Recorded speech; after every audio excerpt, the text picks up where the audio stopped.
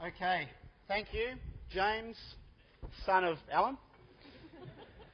I'm Mike, son of David, and we are going to look at that passage that was so brilliantly just read for us.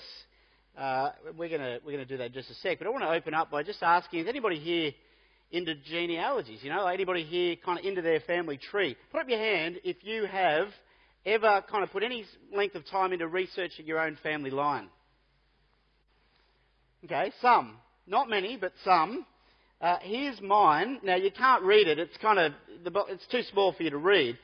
But what it reveals, this family line, among other things, is this: that my great-great-great-great-grandfather, John Munns, he was convicted of larceny, and he was sentenced to transportation for life and arrived here in Australia as a convict aged 21 in 1826.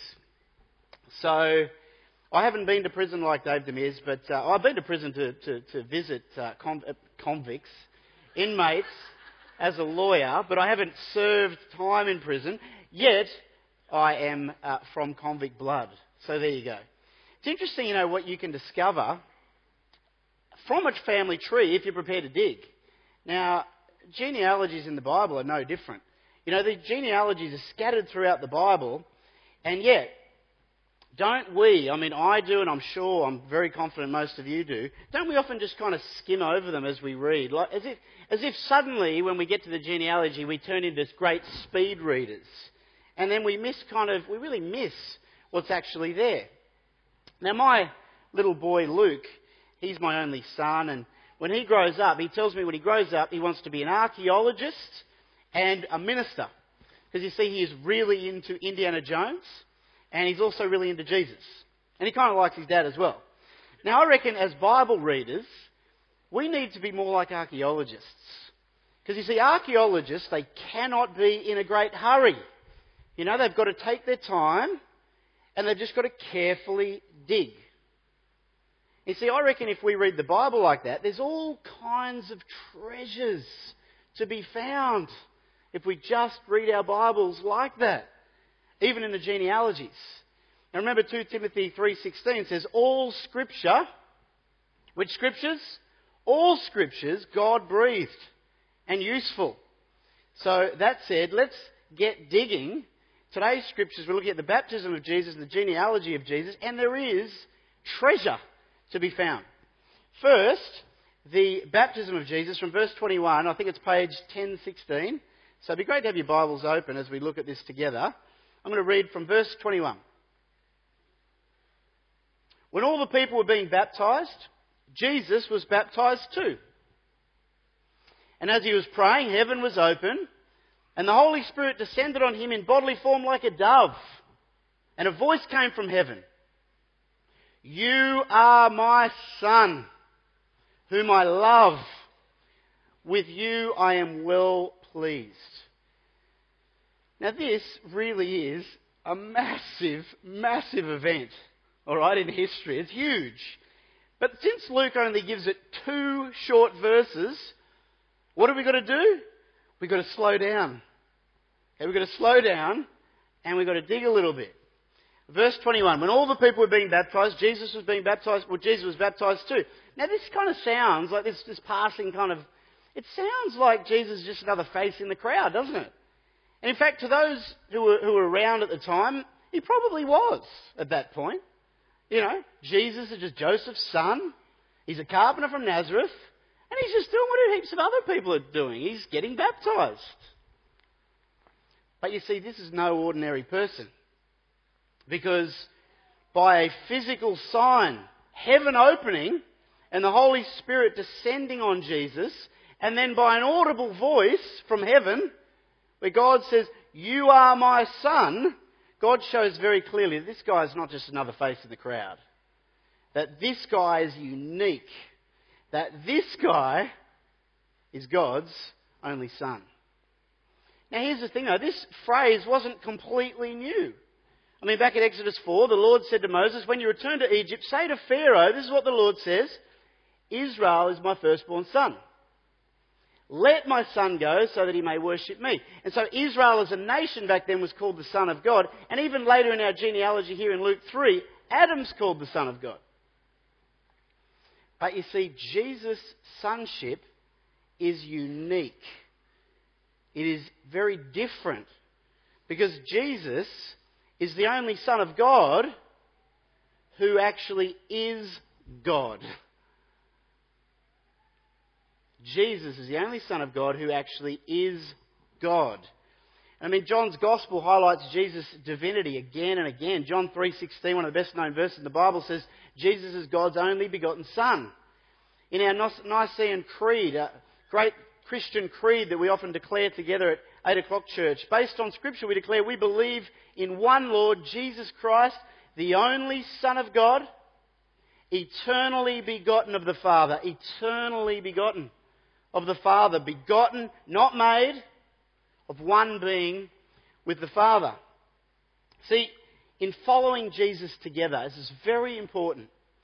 In following Jesus together, we've got to get this right. We have to get this right.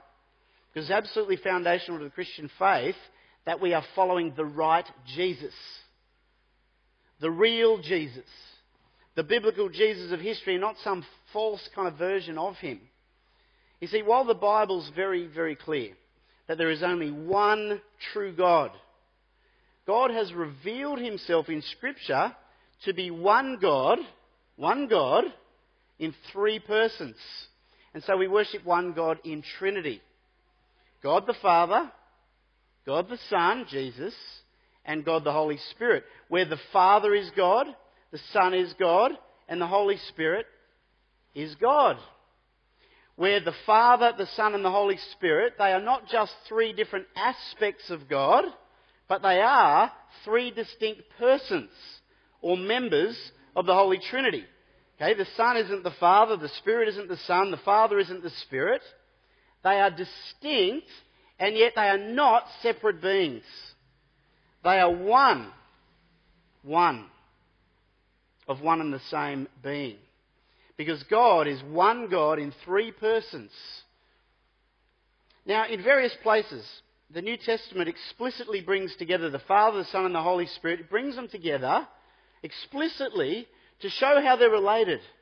Okay, in a way that both unites them with one another and distinguishes them from all others. And we see this here in Luke 3, where Jesus is baptized. The Holy Spirit descends upon Jesus like a dove, and the Father speaks, declaring to Jesus, "You are my Son." The Jesus who is unique.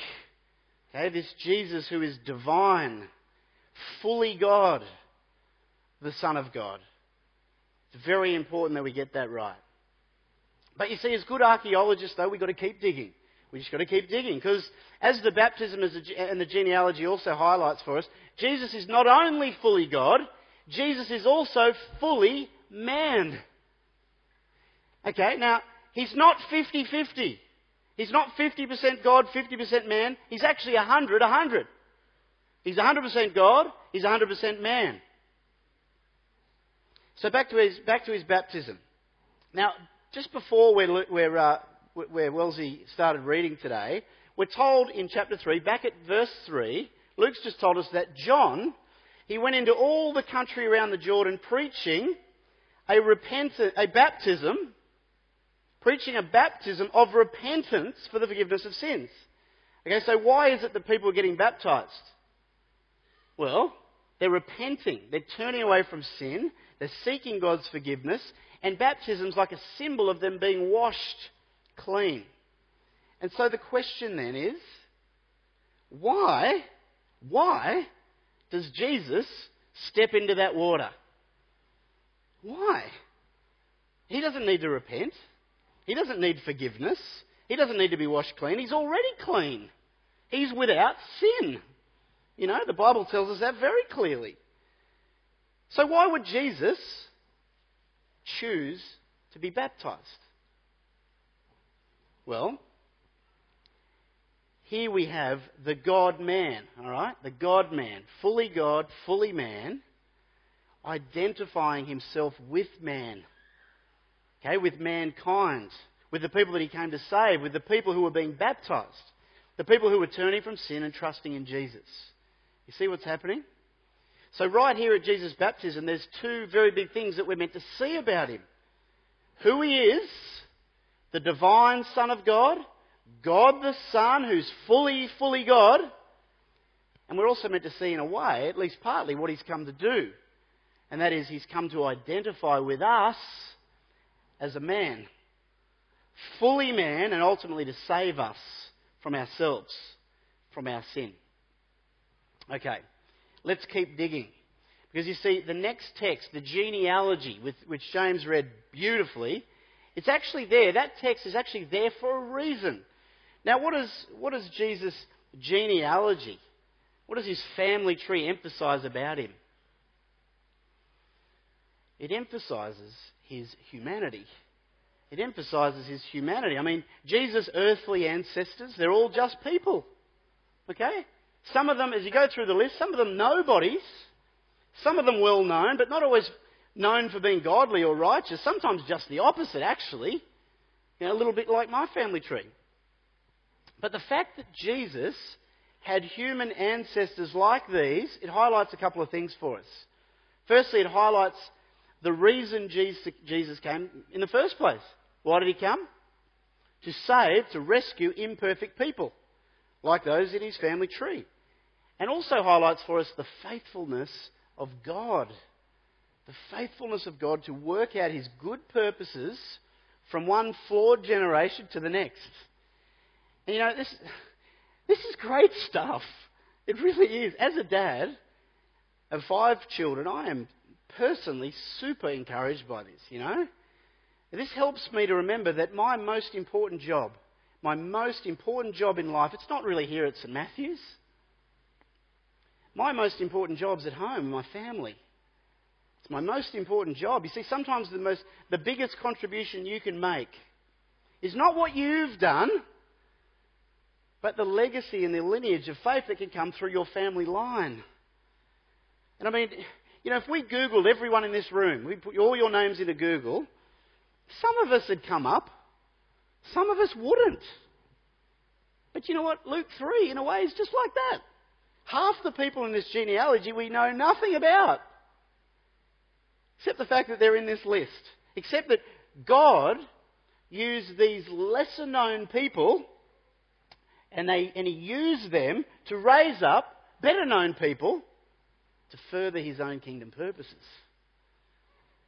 And you see, this is really important. It's in our band of brothers, our men's small groups that meet up here, in my own men's small group, I really try to keep this vision before the guys, you know, that we need to see beyond just the daily kind of grind of here and now, and we need to think and we need to pray generationally as we pastor and disciple our own kids with legacy and lineage in mind. Because you see, some people think kids are just a distraction from their own ministry, from their own achievements. They think kids are only going to slow them down and get in the way of them doing more for Jesus. But you know what? If you love Jesus and you get married and your spouse loves Jesus, then together as a team, you can serve Jesus. You get a lot more done, potentially, in Jesus' name. And you know what? If you have kids and you raise your kids to love and serve Jesus, and they have kids who love and serve Jesus, who in turn have other kids who love and serve Jesus, guess what? You could end up with thousands of descendants who love and serve Jesus. You know, you may not be the senior pastor of a massive church here and now, but guess what? Through your family line could come a mega church. You know, a huge mega church that by God's grace you helped to found.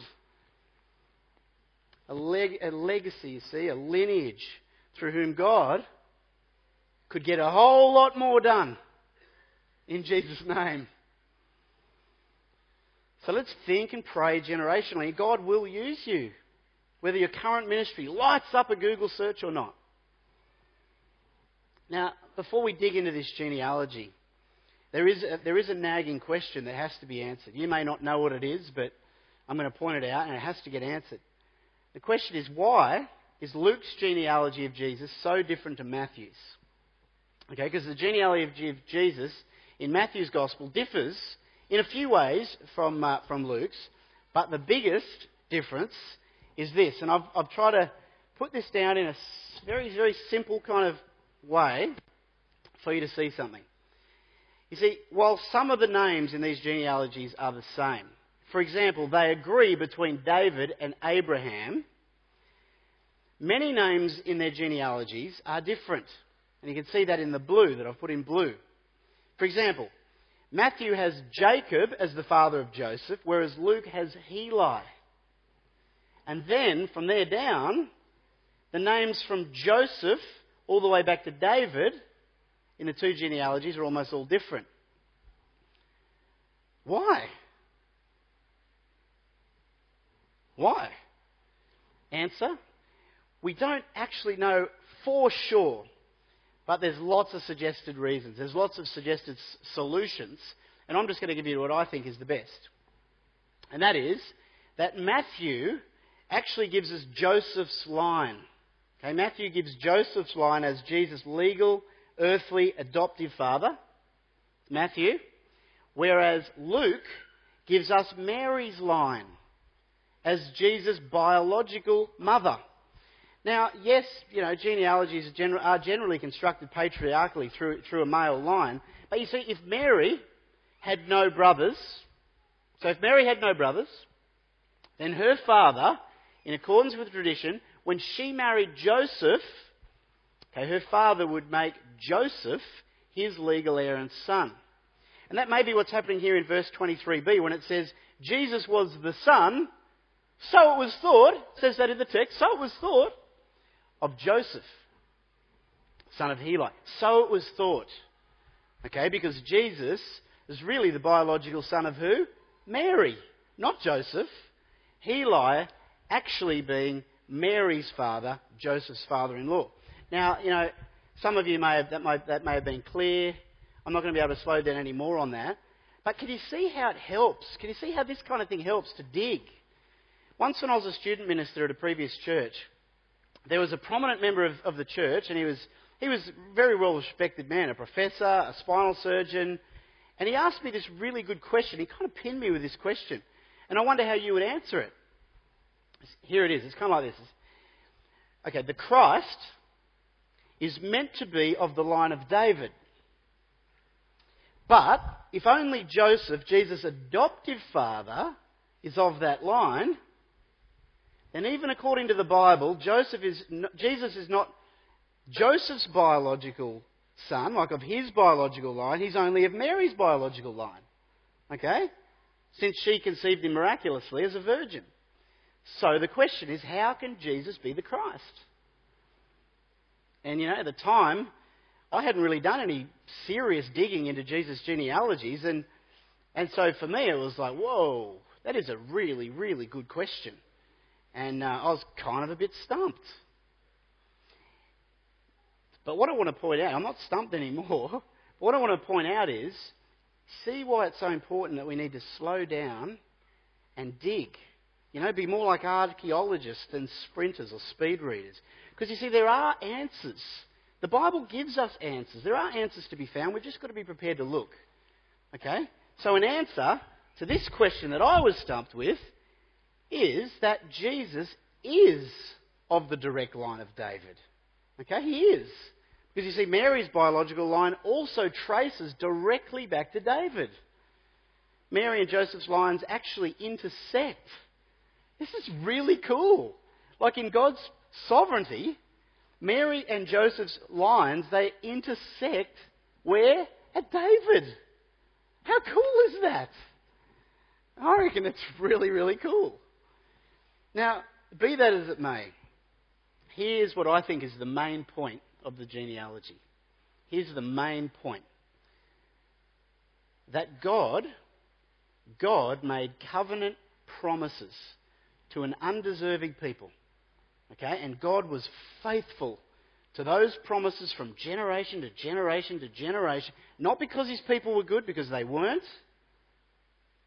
but because God is good.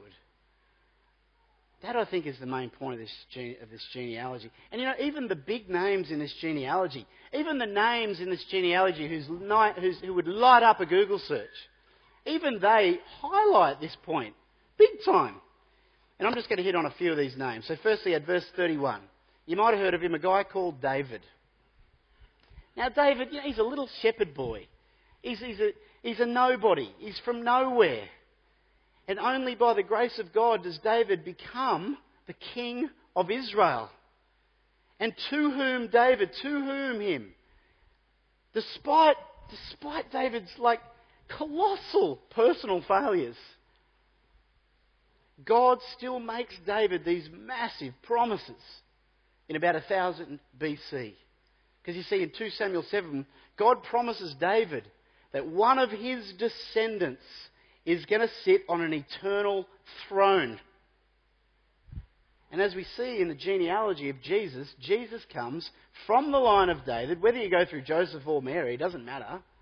And so Jesus fulfills God's promise to send his forever king, the Christ. Next, skip down to verse 34 to another guy you may have heard of, Abraham. Another nobody. Okay, nobody.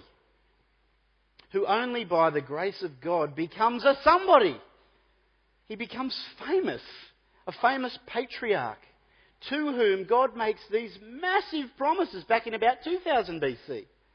Because in Genesis 12, God promised to bless Abraham, to give him a land, to give him many descendants who would become a great nation, and that all peoples on earth would be blessed through him.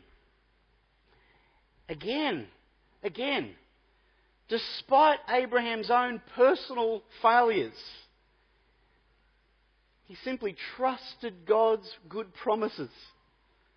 And so even in his old age, his family line did come to be. And as the genealogy of Jesus shows, Jesus came from the line of Abraham.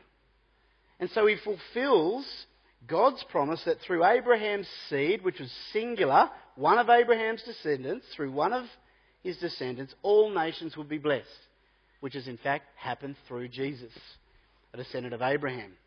Now I'm going to finish, lastly, with one last name, down at verse 38. Another name you might have heard of, a guy called Adam.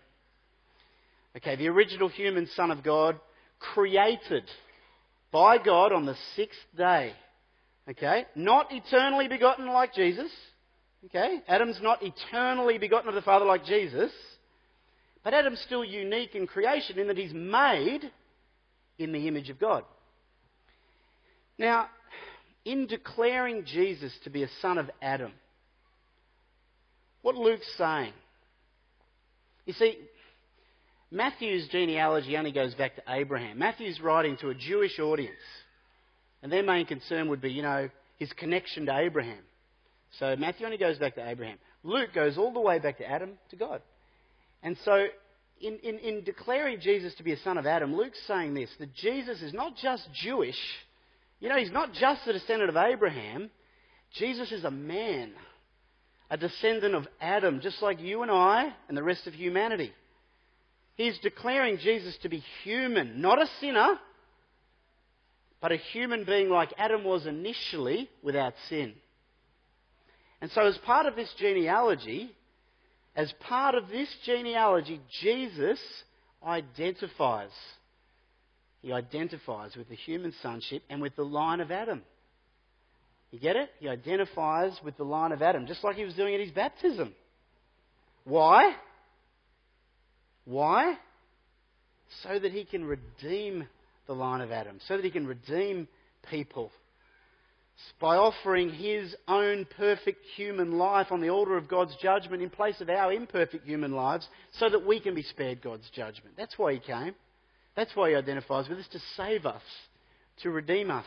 Because you see, Jesus, the Son of God, God the Son, he became a son of Adam, so that we, sons of Adam and daughters of Adam, might too become sons and daughters of God.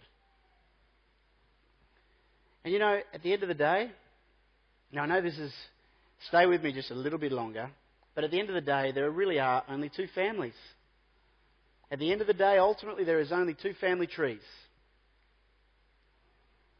1 Corinthians tells us that there's the first man, Adam, and there's Jesus, the last Adam. And you see, we're all of us, are in one family tree or the other. It's true of every human. We're in one family tree or the other. There's only really two. Sure, yeah, we got races and nations, we got cultures, we got religions, but ultimately there's really only two categories of human beings. Those who are in Adam and those who are in Christ. Now, if you want to, I don't have time to unpack this. If you want to look at Romans 5, 12 to 21, you can. But you see, where Adam failed, Jesus triumphed. Where Adam was disobedient, Jesus was perfectly obedient. You know, in Adam we're all made sinners. In Jesus we're forgiven. We're made righteous. In Adam there's condemnation. In Jesus there is salvation. In Adam there is death. In Jesus there is eternal life. Eternal life. And so the all-important question is this, is how then can we be in Jesus? How can we be part of his family tree? Because that's the most important thing about our existence. Answer, how can we be in Jesus? Answer, it's really simple. We need simply to admit that like Adam, you know, as his sons and daughters, we're sinners. That's the first thing. Then we need simply to accept, like Abraham, the grace of God by trusting in God's good promises. And then we need simply to receive, like David, the promised Messiah, Christ Jesus, as our Saviour and as our King. Because you see, it is only then that although we're all born physically in the line of Adam, some of us, those who've done this, simply trusted in God, received him, admitted our sins, accepted his grace and forgiveness, it's only those that are then born again spiritually in the line of Jesus. And it's only then, you see, that our names will be then added to that family tree of Jesus. To the book of life. To the book of life. So that both now and then upon our death, Jesus' family tree, it won't look like just a boring list of names that we just kind of skim over like we're sprinting through. No. It'll be your family. It'll be your family, and your name will be among that list. Is anyone else excited about this? Make some noise if you're a little bit excited about this genealogy. No? Laugh at least, do something. This is great stuff. We need to be like archaeologists. We need to slow down. We need to carefully dig, because God has got all kinds of treasure for us to find. And the invitation today is this. If you're not a Christian, if you're not yet a Christian, then now really is the time. Now, to admit your sin, to accept God's grace, his free, undeserved gift, and to receive Jesus as your Saviour and as your King. And then your name will be added to his family tree as a child, as a son or daughter of God. That's the invitation, because you see, your name, it's in one family tree or the other. And when you die, when you stand before God, which is it going to be?